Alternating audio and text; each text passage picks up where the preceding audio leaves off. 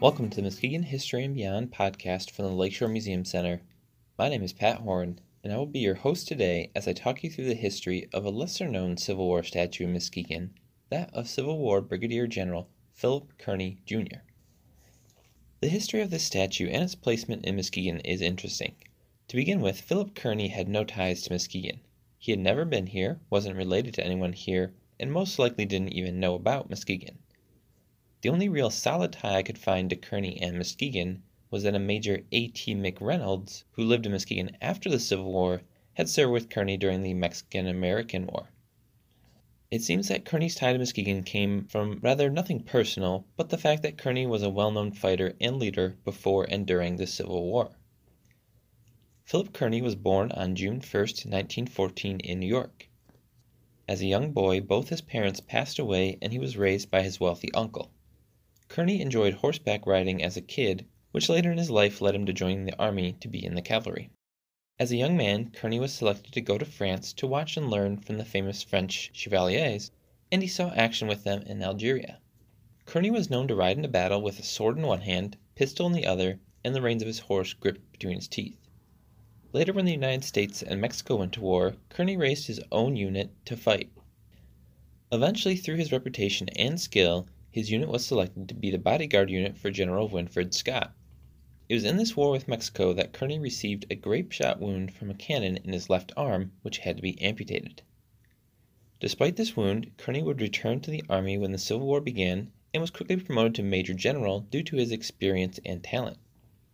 Kearny, though, would meet his end in this war on September 1, 1862, at the Battle of Chantilly, when he went to inspect a gap in the Union line and met Confederate skirmishers who fired upon him, killing him.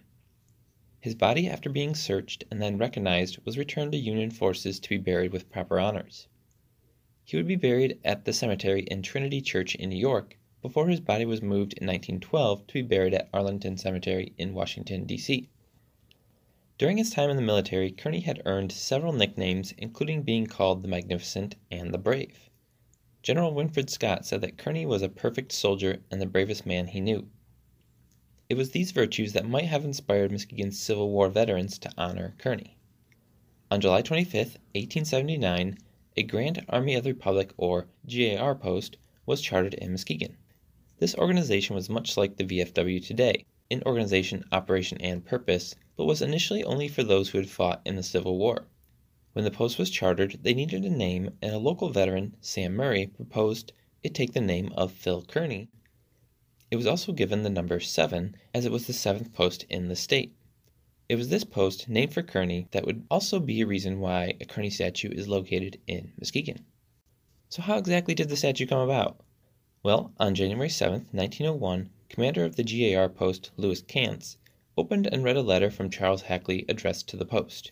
Quote, "Dear Sir, as a slight token of the friendship and esteem I hold towards the officers and members of your organization, most of whom I have personally known for many years, I desire to present to the post a bronze statue of that distinguished and gallant officer and soldier, Major General Phil Kearny, and to erect the same upon suitable pedestal on such site within our city as the post may select and designate. If this offer shall be acceptable, I shall be pleased to arrange through a committee to be appointed by the post for giving it effect as soon as practicable. I desire to take this occasion to say that I am greatly indebted to one of your members, Mr. Henry D. Baker, for the opportunity and for valuable service rendered in making it possible for me to procure this statue." End quote. After the letter was read, the offer, of course, was accepted. Now the question was where to place the new statue. The location that was chosen was a small triangular plot of land located where Terrace and Peck Streets join, just south of Apple Avenue and the current courthouse. This lot already contained a beautiful zinc and iron fountain known as the Peck Street Fountain. On an interesting side note, which trust me will come around full circle, this fountain was given to the city by the Soldiers and Sailors Monument Association, whose original goal was to raise money and build a monument to Civil War veterans. After raising some money, it was learned that Charles Hackley had plans for a large Soldiers and Sailors monument in Hackley Park. So the organization saved the money they had raised until 1895, when they decided to build a fountain in the plot of land that they owned. This organization was led by Miss Lewis Cantz, wife of the GAR post leader and the man who led the Kearny Statue Project. And there we have it, now we've come full circle. Once the location was set, the statue had to be acquired. From the letter sent by Hackley, it seems he already had a statue in mind, or one secured given the time it took from the letter being read to the statue's unveiling 4 months later. The statue that was installed of Kearny was one of 4 casts of a statue located in Washington, D.C. in the Capitol building. The original was made in 1873 and was designed by Henry Kirk Brown. The granite base for the statue was designed and carved by Joseph Carabelli, who had also done work on the statues in Hackley Park. The statue shows a proudly standing Kearny dressed in his military uniform, with a cloak covering his left shoulder and side, hiding his missing arm.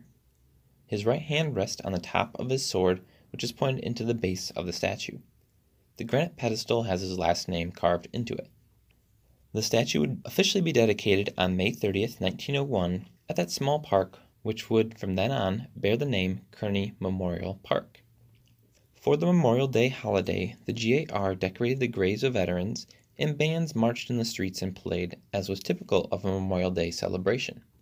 But this time the parade route ended at the park, where Louis Kantz gave a dedication speech of the new 800-pound bronze statue with its 8-ton base.